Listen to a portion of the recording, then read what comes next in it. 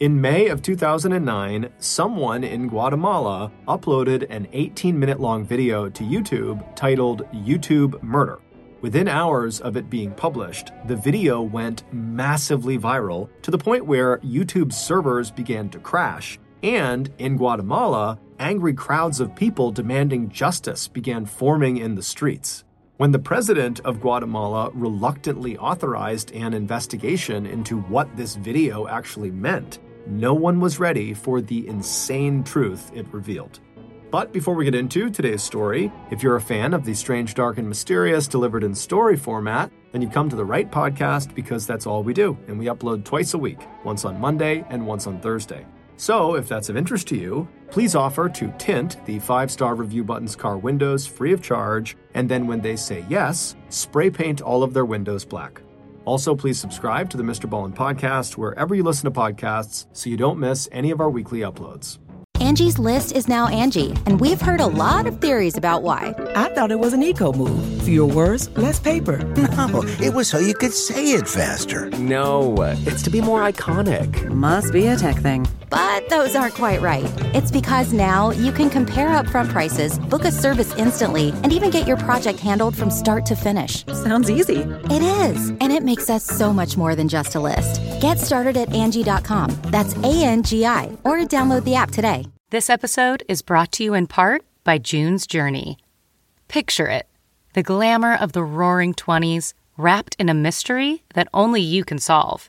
Dive into June Parker's captivating quest to uncover scandalous family secrets. With your keen eye for detail, find hidden clues and solve mind-boggling puzzles. It's all about observation, intrigue, and drama. But beware.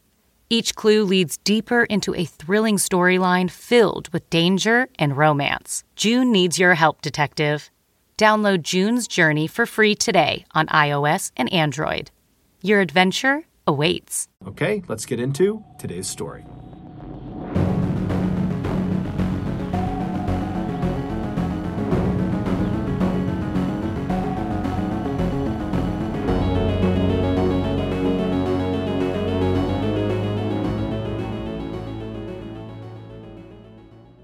In May of 2009, 48-year-old Rodrigo Rosenberg was at the peak of his career as one of Guatemala's most prominent lawyers. Tall, handsome, and charismatic, Rodrigo had law degrees from both Cambridge University and Harvard University, and he was the co-founder of a very successful corporate law office in Guatemala City, the country's capital. And while it was obvious that Rodrigo had worked very hard for all of the nice things he had, like his luxury Mercedes-Benz car, in reality, he didn't really have to work for a living. Rodrigo had been born into privilege. There was wealth on both sides of his family. His mother had brought a large inheritance to her marriage, and his father had built a massive business empire that included a chain of movie cinemas. When Rodrigo stepped out of his office building in downtown Guatemala City to meet a client for lunch at one of the upscale restaurants tucked away in the capital's maze of boutiques and little markets, he looked exactly like what he was. A member, like his parents before him, of the Guatemalan oligarchy, a small group of rich, upper-class conservative Guatemalans who had connections and influence in government and business. He always wore a dark, perfectly tailored suit, an immaculate white shirt, and a pale blue tie, an expensive uniform that set off his dark features and the ring of black hair cut short around the crown of his bald head. And when Rodrigo talked to his client in one of those hacienda-style eateries with red clay-tiled roofs and cool stucco interiors that he especially favored, it wouldn't be long before his client, like all of Rodrigo's clients, realized that it wasn't just the money or influence that drove Rodrigo. Like his friends and associates like to say, Rodrigo had a strong sense of purpose as well as ambition, and a very strong sense of right and wrong. He had chosen a career in law because he liked the clarity of the law. If it was practiced fairly, he felt like it was the best way of settling disagreements and disputes. But the thing that really made Rodrigo stand out in this Central American country of 16 million people was not just his brilliance and his drive, it was the fact that he had a reputation for absolute honesty. Because Guatemala was a country best known in the world for its incredible levels of corruption and violence. Even though 36 years of civil war between authoritarian rulers and leftist guerrillas had ended back in 1994, that conflict had left more than 200,000 people, many of them civilians, dead, and another 45,000 people, quote, disappeared, which meant either killed or kidnapped, mostly the work of government forces or right-wing paramilitary groups. But after the 1994 peace agreement was signed, most of the people in Guatemala who had committed the murders and rapes and other widespread human rights violations that took place during the Civil War were never prosecuted or called to account for their crimes. Instead, in the post-Civil War Guatemala, these should-be war criminals simply turned to new careers, such as participating in organized crime, becoming assassins for hire, or getting in on the very lucrative Central and South American drug trade.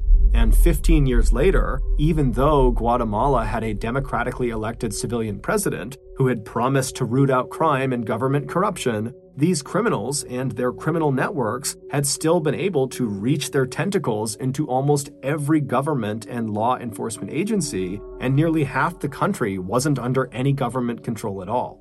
By 2009, Guatemala had the third highest murder rate of any country in the world, averaging more than 123 homicides every week, and 97% of those murders went unsolved. And the few cases that did go to trial often ended with the alleged killers going free after judges or prosecutors or witnesses were bribed, threatened, or even murdered. So in this sea of corruption, where everyone with power seemed to have dirt on their hands, Rodrigo stood out for his willingness to shamelessly call out criminal behavior wherever he saw it. So to anyone who knew Rodrigo, it didn't come as any surprise when he wasn't just horrified when one of his very own clients was assassinated in broad daylight. He was absolutely furious, especially since this particular client, Musa Khalil, had a reputation for being a very ethical businessman who treated his workers fairly. Since arriving in Guatemala from Lebanon when he was just a young man, 76-year-old Musa had worked his way up from poverty to become a successful coffee producer and textile manufacturer. Although Rodrigo was not personally close to Musa, Rodrigo admired and respected the older man because the man refused to steal from the state or make payoffs to get favorable deals on his coffee or manufacturing companies. Musa was a straight shooter, just like Rodrigo. The assassination took place in Guatemala City on April 14, 2009, as Musa and his 37-year-old daughter Marjorie were waiting in their car at a traffic light while on their way to lunch. According to eyewitnesses, a car pulled up quickly behind them and a man hopped out and approached the front passenger seat of the Khalil's car where Musa was sitting. Musa and his daughter likely assumed that this man just wanted to ask them a question, but as soon as this man reached their car window, he pulled out a 9mm pistol and he fired 9 shots into Musa's head and torso. By the time the police arrived, the gunman had fled the scene on the back of a motorcycle driven by an accomplice, and Musa, along with his daughter, were both dead. It would turn out one of those 9 bullets that were fired at Musa had passed right through his body and struck and killed his daughter. She was not the intended target, she was just collateral damage. On the day of the murders, right after Rodrigo had found out about them, he contacted his 24-year-old son, Eduardo, who was also a lawyer at Rodrigo's law firm, and told him to meet him at the crime scene. When Eduardo arrived, he found his father pacing back and forth in front of the yellow crime scene tape, demanding answers from the police who had converged on the scene along with medical personnel. Turning to his approaching son, Rodrigo swept his arms out to either side in a gesture of helplessness and frustration that took in the whole chaotic scene in front of them. There was also an expression of shock and sadness on his father's face that Eduardo didn't see very often. You couldn't live in Guatemala without feeling like violence, even murder, was just business as usual. But Eduardo also understood that there was something different about this crime, something that made it stand out, especially to members of the city's wealthy upper class, because, like them, Musa and his whole family were people with power and influence. They had personal ties with people inside the administration of Guatemala's president, Alvaro Colom. If Musa could be gunned down in cold blood in the middle of the day, others among the Guatemalan elite worried that the same thing could happen to them too. Before leaving the crime scene, Rodrigo told his son in a bitter voice that the police, like always, would probably never find and prosecute the people who killed Musa and Marjorie. And even if they did, they'd never be able to touch whoever it was that had organized the assassination in the first place.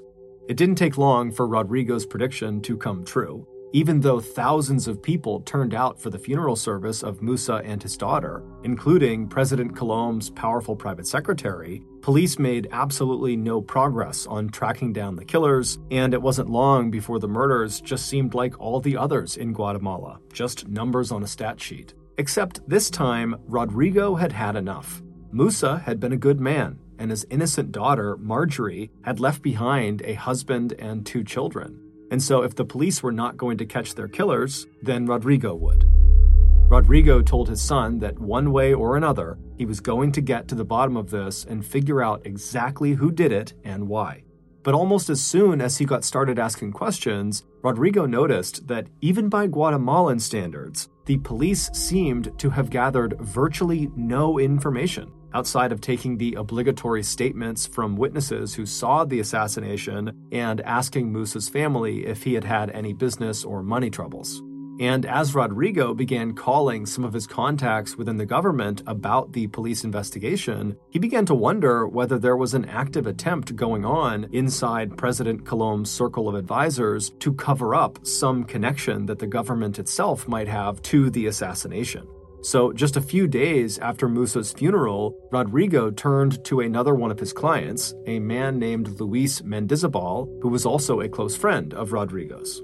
After calling Luis to arrange a visit, Rodrigo slipped out of his law office and drove to the exclusive men's clothing store that Luis owned in one of the capital's most fashionable districts. But the fitting and sale of handmade suits was just part of the business that Luis operated out of that storefront. To those who knew him well, they knew that Luis's real skill was in the collection of secrets and information. With his flowing white hair and trim mustache and his easy banter about his family and his grandchildren, Luis did not look the part of a spy. But as he measured and cut fabric and chatted with a wealthy clientele that included criminals, businessmen, military, police, and government bureaucrats, Luis gathered huge amounts of insider intel on what was going on in their country.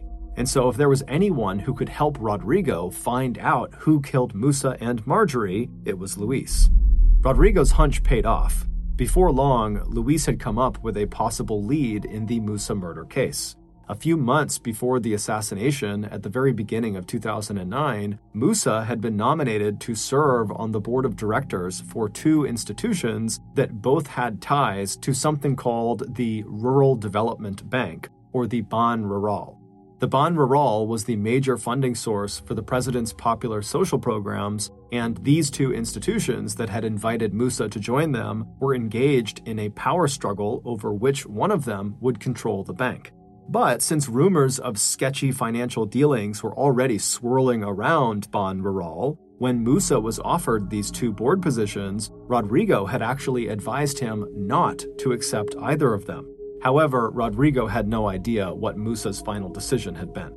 Luis suspected that Musa, as he began to do his own research on these 2 institutions, had uncovered that one or both of them were engaged in financial mismanagement. More conversations with Musa's family seemed to confirm this theory. One of Musa's surviving daughters told Rodrigo that her father had received threatening letters from officials on the 2 boards, and that Musa had apparently written back to them saying, "You can't tell me what to do, and I will protect myself from my enemies."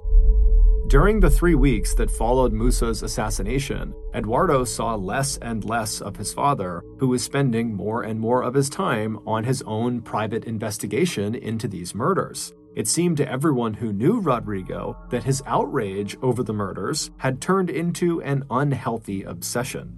Rodrigo basically stopped going in to the law office or returning calls to his regular clients, and instead just stayed home in his apartment where he lived alone to pore over his notes on the murders. And when Eduardo did meet his father for lunch or for dinner, Rodrigo barely touched his food, and all he wanted to talk about was his theory that Musa had somehow become the target of a conspiracy at the highest levels of government.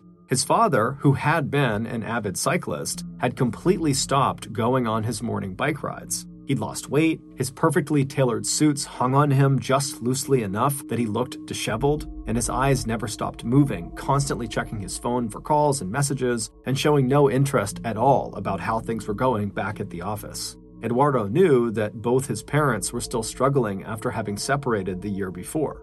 Rodrigo's own father had abandoned his family when Rodrigo was very young, and Rodrigo had never forgiven him, even refusing to accept the inheritance his father had left for him.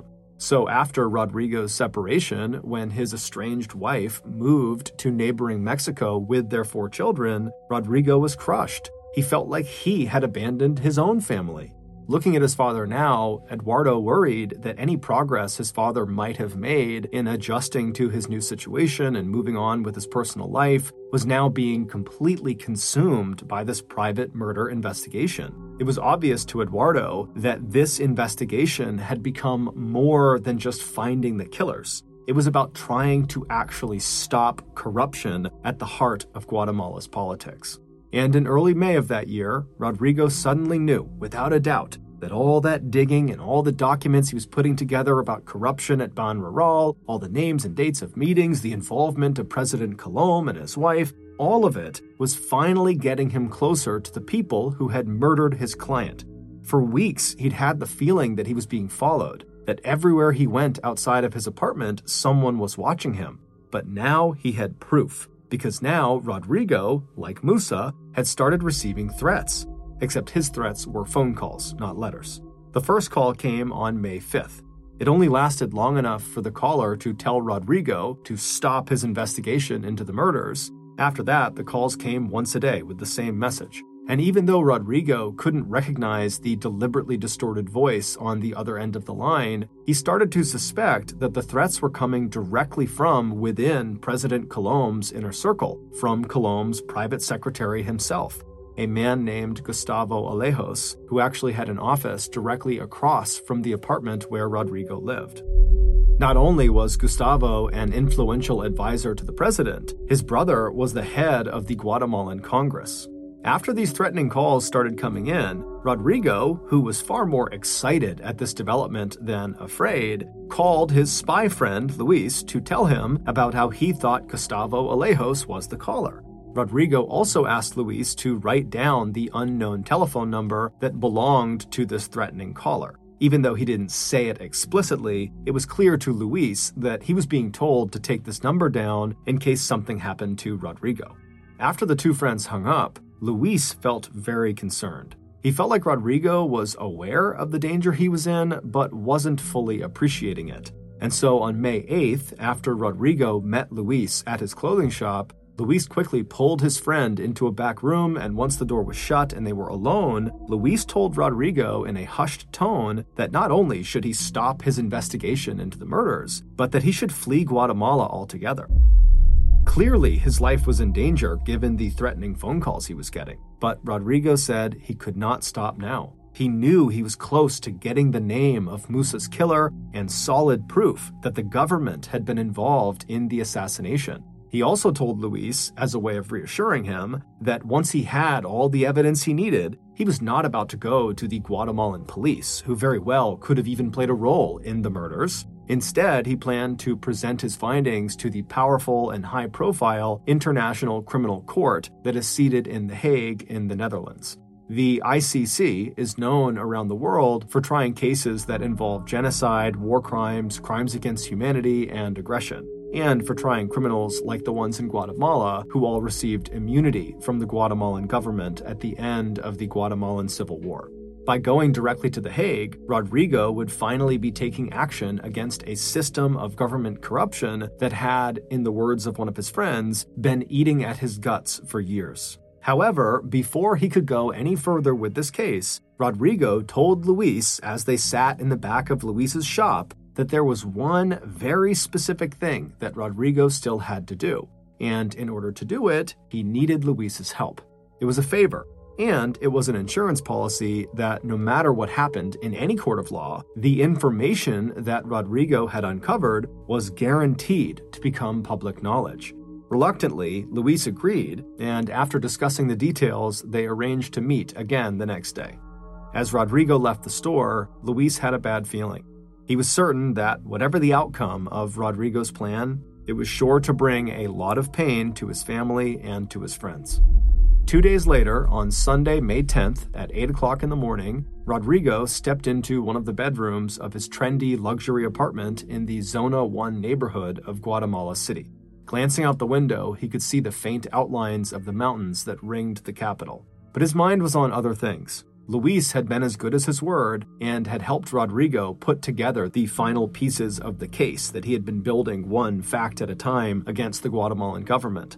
His bodyguard, who also served as his driver, had also been willing to help, running a couple of errands the week before that Rodrigo had not been able to see to himself, including taking Rodrigo's bike in for a tune-up. It had been more than a month since Rodrigo had done any serious cycling, but the night before, he'd made up his mind that this morning he was going to go out and go for a ride, even if it was just a short one. He was lucky with the day's weather. May was one of Guatemala's rainiest months, but that morning was dry and the sun was breaking through the clouds. Rodrigo pulled on his navy blue bike shorts and blue short-sleeve top and laced up his white sneakers. Leaving his bedroom, he checked the gold watch on his left wrist and then walked toward the front door, pausing long enough to grab the red and white mountain bike that was leaning against the wall in the front hallway.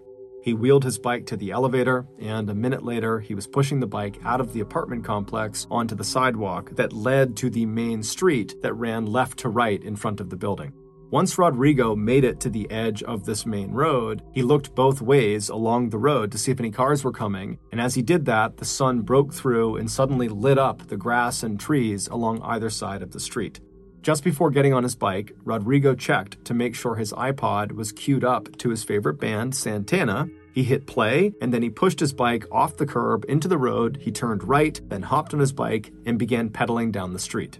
After only a few hundred yards, Rodrigo turned right again off of the main road onto a service road. The sun reflected off the windows of a brown and white high-rise apartment just ahead of him on the left.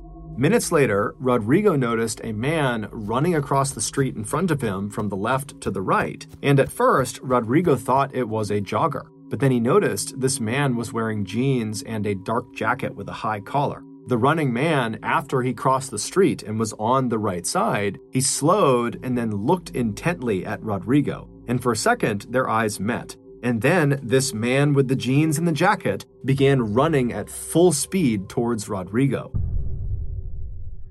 We're driven by the search for better. But when it comes to hiring, the best way to search for a candidate isn't to search at all. Don't search. Match with Indeed. Leveraging over 140 million qualifications and preferences every day, Indeed's matching engine is constantly learning from your preferences. So the more you use Indeed, the better it gets. And listeners of this show will get a $75 sponsored job credit to get your jobs more visibility at Indeed.com/match. Just go to Indeed.com/match right now and support our show by saying you heard about Indeed on this podcast. Indeed.com/match. Terms and conditions apply. Need to hire? You need Indeed. Getting the smile and confidence you've been dreaming about, all from the comfort of your home, isn't a total mystery with Byte clear aligners. Just don't be surprised if all your friends start asking, "What's your secret?" Begin by ordering your at-home impression kit today for only $14.95. Byte clear aligners are doctor-directed and delivered to your door. Treatment costs thousands less than braces, plus they offer flexible financing, accept eligible insurance, and you can pay with your HSA FSA. Get 80% off your impression kit when you use code WONDERY at Byte.com. That's BYTE.com. Start your confidence journey today with Byte. Okay, back to the story.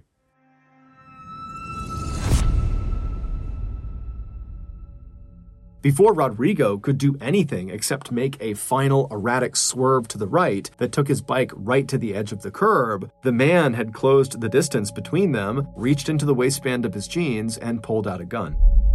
Rodrigo felt the thud of the first 3 bullets and heard the loud crack of each shot. His bike clattered to the pavement as he fell backward over the curb until he was half laying in the grassy median. By the time the second 2 bullets shattered Rodrigo's jaw and forehead, Rodrigo was dead.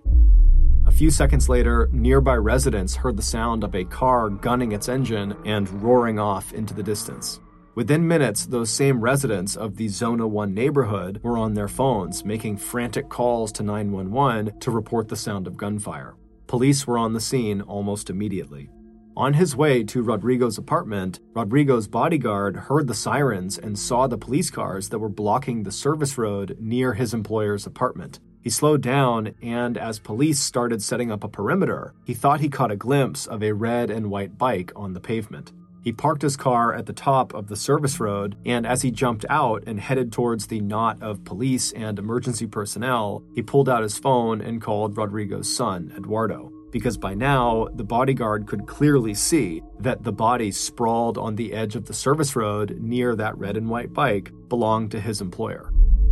Rodrigo's bodyguard had known what Rodrigo was working on. He'd even run some errands that he'd suspected were related to the case his boss was investigating. He'd warned Rodrigo to be careful. He wished now that he had insisted on staying over last night and accompanying Rodrigo on this bike ride. A few minutes later, Eduardo, as well as his father's friend, Luis, showed up at the crime scene.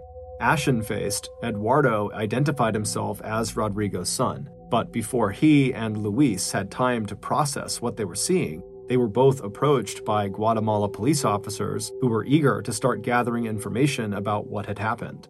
Right as the 2 men stepped back away from the carnage in front of them, Eduardo noticed his father was wearing a wedding ring on his finger again. And instantly when he saw that, Eduardo recalled a secret his father had told him right around the time Musa and Marjorie had been killed. And as he thought of this secret, Eduardo felt an unexpected rush of grief come over him, and his eyes started to fill with tears. He felt so sorry for his father, and he just hoped that the police would be able to find his killer and bring them to justice. But before the police could really even begin their investigation, something happened that would push the Guatemalan government to the edge of total collapse. On May 12th, 2 days after Rodrigo's murder, hundreds of people crowded into a church to attend Rodrigo's funeral service. The pews were filled wall to wall with his family, friends, clients, government officials, business leaders, and the fashionably dressed members of the capital's wealthy oligarchy. Right after Eduardo had delivered his father's eulogy, Rodrigo's friend, Luis, stepped forward and addressed the mourners, who looked like a who's who of the Guatemalan elite. Taking a deep breath, Luis said to the crowd that he knew they were all asking themselves the same question. Why would anyone want to kill Rodrigo Rosenberg? Then Luis held up his hand, showing the crowd a case that contained a DVD. This, he said, contained the answer to that question. Once the surprised and excited murmurs quieted down, Luis went on to say that Rodrigo had left instructions that if he was murdered, then Luis should go public with the 18-minute-long video that he now held in his hand. Luis, who said that he himself had only seen the video after his friend's death, invited anyone in the crowd interested to take a copy of the DVD with them when they left. One of the mourners who took Luis up on that offer was a government minister who immediately called President Colom's personal secretary, Gustavo Alejos, to tell him what had just happened. A few minutes later, the minister slipped out of the church and drove straight to the National Palace in the center of Guatemala City, where President Colom lived with his wife. As President Colom, along with his vice president and closest advisors, gathered in the president's office, an aide slipped the disc into the president's computer and then hit play. A second later, they were all staring at an image of Rodrigo sitting alone behind a table with a blue screen behind him. He was wearing his usual navy blue suit, pressed white shirt, light blue tie, and wedding ring. In front of him was a microphone. There was nothing professional or polished about the production of the video that filled the computer screen in front of the president and his aides. And for some reason, that made the message that Rodrigo delivered even more believable and chilling. After stating his name for the record, Rodrigo wasted no time dropping the bombshell that would soon be heard all over the world, as the 18-minute-long video was uploaded to YouTube, where it would go viral under the simple title, YouTube murder. On the video, Rodrigo very calmly states, "If you are seeing or hearing this message, it means that I've been murdered by President Alvaro Colom with the help of his personal secretary, Gustavo Alejos." Rodrigo would also blame the president, his wife, and Gustavo Alejos for the assassination of Musa Khalil and his daughter. Rodrigo stated that they were killed because Musa's involvement with the Rural Development Bank, Ban Rural, had put him in a position to reveal the president and first lady's abuse and misappropriation of Ban Rural funds. Rodrigo said the president's motive for killing him, Rodrigo, was because Rodrigo had direct knowledge of the conspiracy to kill Musa, and that Rodrigo also had proof that the president and first lady were using Ban Rural to embezzle and launder millions of dollars. Rodrigo warned Guatemalans against believing the smear campaign and cover-ups that would greet these accusations, ending with a plea to all Guatemalans that it was time for massive government reform. And the first step was to get rid of President Colom and replace him with the vice president, who was not a thief or assassin, and whose duty it would be to bring the rule of law back to Guatemala. Rodrigo's video would have a massive ripple effect. Within hours of its upload to YouTube, Guatemala was plunged into a sudden and totally unexpected political crisis. The people of Guatemala, for the most part, believed what Rodrigo was saying. Even some of the president's own advisors wondered if the accusations were true. The president's initial reaction was not to respond to the accusations himself, but rather to send two of his aides out to publicly dismiss the video as a fake. However, this would have the opposite effect. And so that night, under lots of mounting pressure, President Colom went on national TV to deny the accusations himself. However, he looked more scared and nervous than convincing.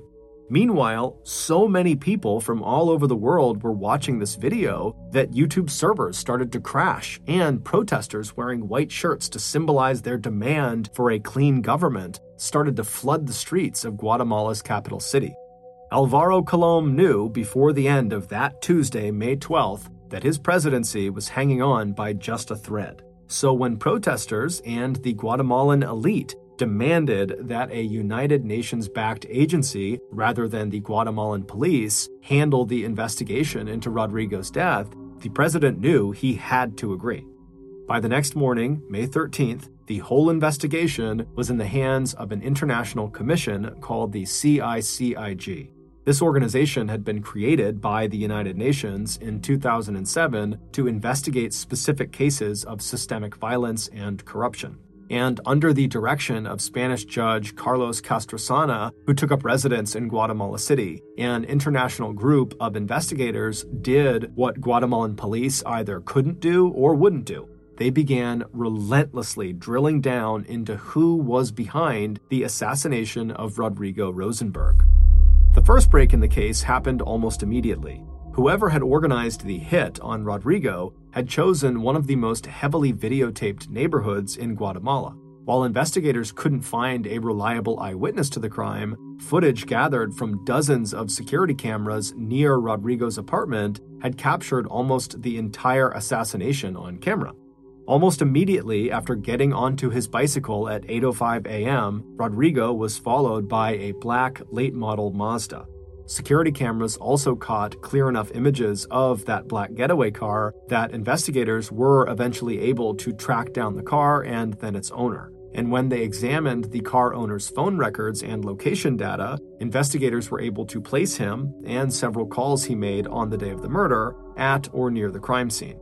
Investigators immediately set up a wiretap operation on the car owner, and for the next 4 months, they listened in on his conversations, and quickly, they discovered that he was part of a criminal gang made up of 10 men, most of them former national police officers.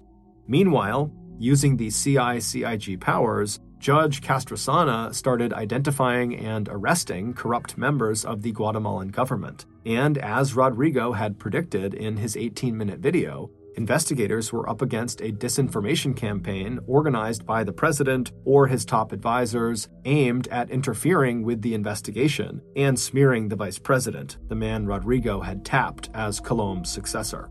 But it wasn't until September, 4 months after Rodrigo was killed, that Judge Castrosana got the breakthrough he was looking for. After a massive raid on 10 different locations throughout Guatemala, investigators arrested all 10 members of the criminal gang whose phones investigators had been tapping. Once in custody, it didn't take long for members of this gang to start giving up information in exchange for lighter sentences. And so quickly, investigators were able to start to piece together how the murder was carried out, except they were missing a crucial piece of information. The 10-person gang clearly didn't know Rodrigo. They were just following orders to have him killed. But what the investigators couldn't figure out was who gave them that order. Who was the person behind the scenes making this assassination happen? Judge Castrosana and his team believed this person was an inside man, someone who had been close enough to Rodrigo, who had not ridden his bike in over a month, to know that Rodrigo had chosen that morning to go for a bike ride down that service road. But it wouldn't be until investigators tracked down a small piece of paper with a faded signature on it that the so-called inside man would be revealed. Based on all the information investigators found, this is a reconstruction of what really happened to Rodrigo Rosenberg. On Friday, May 1st, 16 days after the murder of Musa and his daughter Marjorie, and 9 days before Rodrigo's murder, the inside man, who would mastermind Rodrigo's assassination, contacted one of his most trusted lieutenants. He told him to go buy 2 prepaid mobile phones. He told the man to pay cash and warned him not to sign his name on any paperwork or sales receipt. The lieutenant did as he was told and dropped both phones along with the sales receipt off at the office of the inside man. By this point, the inside man had already arranged the hit on Rodrigo. He had reached out to 2 men who were actually close friends and relatives of Rodrigo, 2 powerful brothers who owned one of the biggest pharmaceutical companies in Guatemala. The inside man had told them that he needed their help arranging a hit on a man he described as a, quote, extortionist. The brothers said they knew of a criminal gang that would probably do the hit for about $40,000. The 3 men settled the details. The brothers told the inside man that they would contact the hitmen and arrange the payment, along with the delivery of a burner phone that the hitmen would use to communicate with the inside man. The inside man set the murder date for Sunday, May 10th, and told the hitman that he would be in touch with them before that day with a detailed physical description of their target, along with information on where and when they should actually commit the murder. Then, starting on Monday, May 4th, the inside man used the second prepaid cell phone to start calling Rodrigo's personal cell phone. He called Rodrigo at least once a day for the next 5 days, speaking only long enough to make a single threat, telling the lawyer to stop investigating the assassination of Musa Khalil.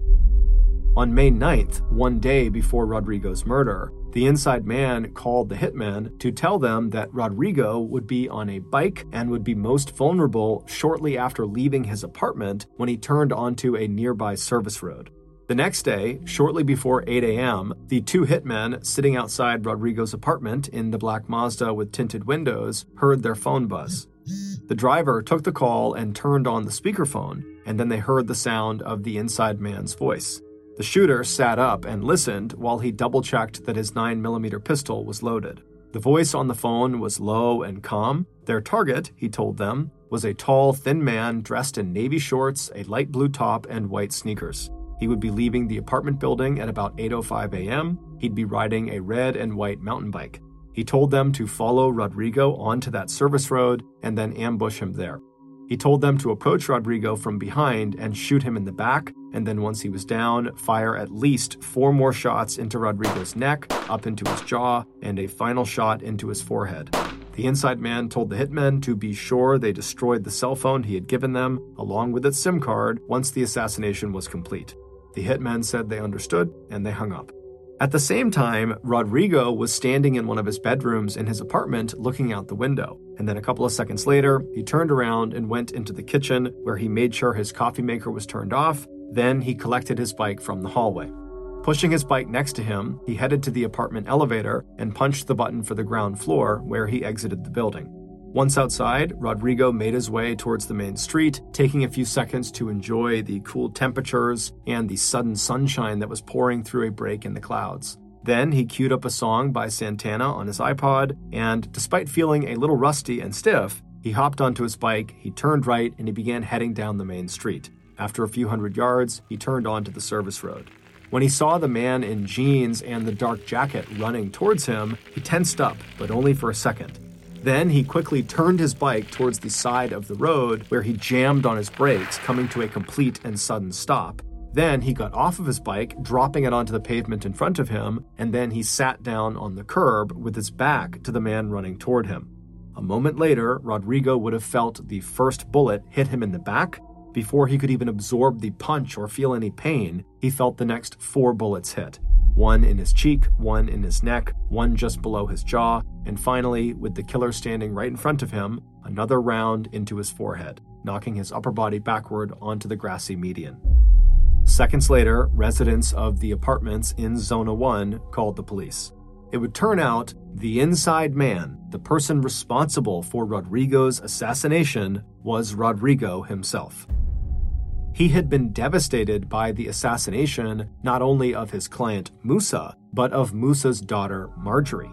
As Rodrigo had secretly told his son Eduardo and his friend Luis, Rodrigo was deeply in love with Marjorie, and they were planning to get married as soon as Marjorie divorced her husband. The wedding ring that Rodrigo had been wearing at the time of his death, and when he was seen on camera in the YouTube murder video, had been a gift from Marjorie just before she was killed. The raw grief Rodrigo felt over the senseless killing of the woman he loved, along with his absolute conviction that the hit on Musa had been planned by a corrupt president, his wife, and personal secretary, had combined to create a feeling of total hopelessness in Rodrigo's head.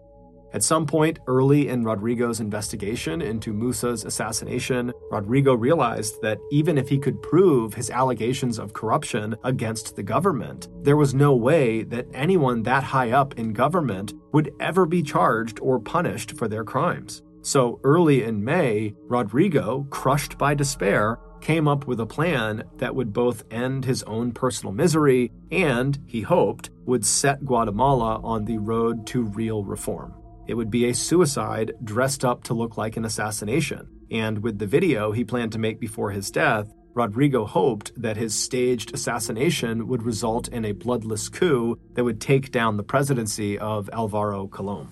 So it was Rodrigo who had contacted his wife's cousins, the owners of the giant pharmaceutical company, and told them that he wanted to arrange a hit on an extortionist, a man, he told them, who had been after Rodrigo for money.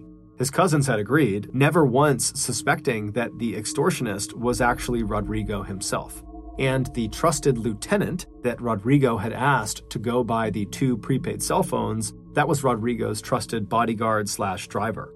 Rodrigo had made sure one of those 2 prepaid phones was delivered to the hitmen, and he used the other phone to make threatening calls to his own personal cell phone, and to give his killers his own personal description and to tell them exactly when and where they could find and kill him.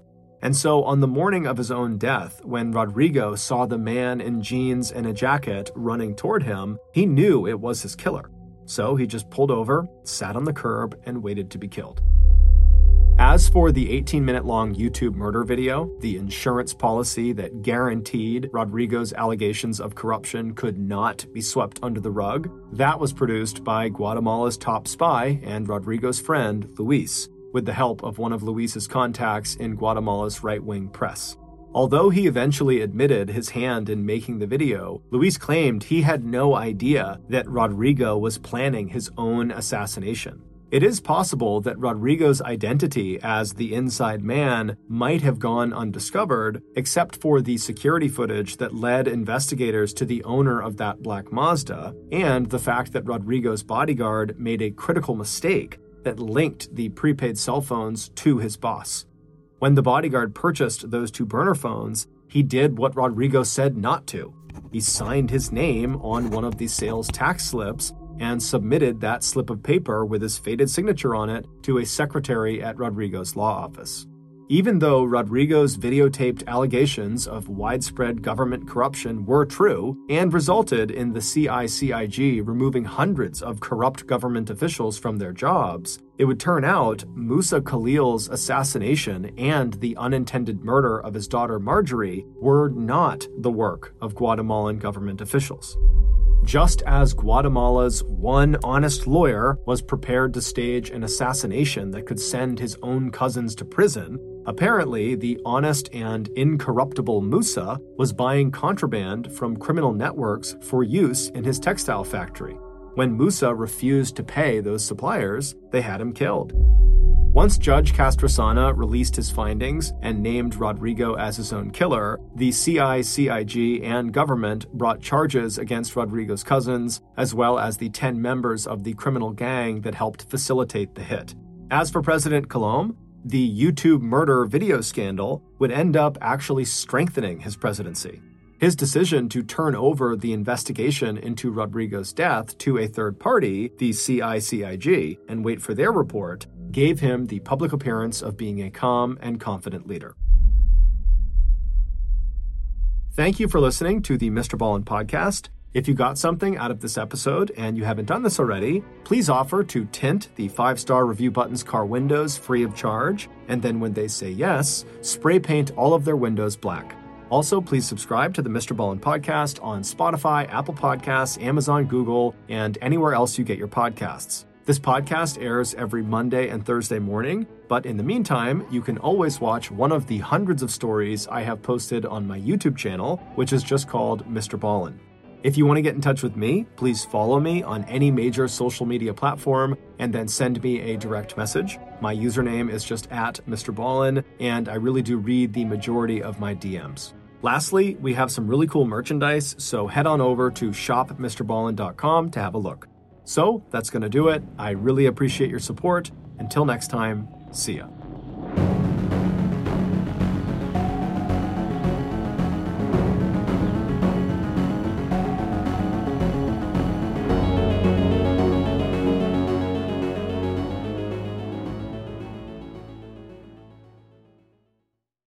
Hey, Prime members, you can binge 8 new episodes of the Mr. Ballin podcast 1 month early and all episodes ad-free on Amazon Music. Download the Amazon Music app today. And before you go, please tell us about yourself by completing a short survey at Wondery.com/survey.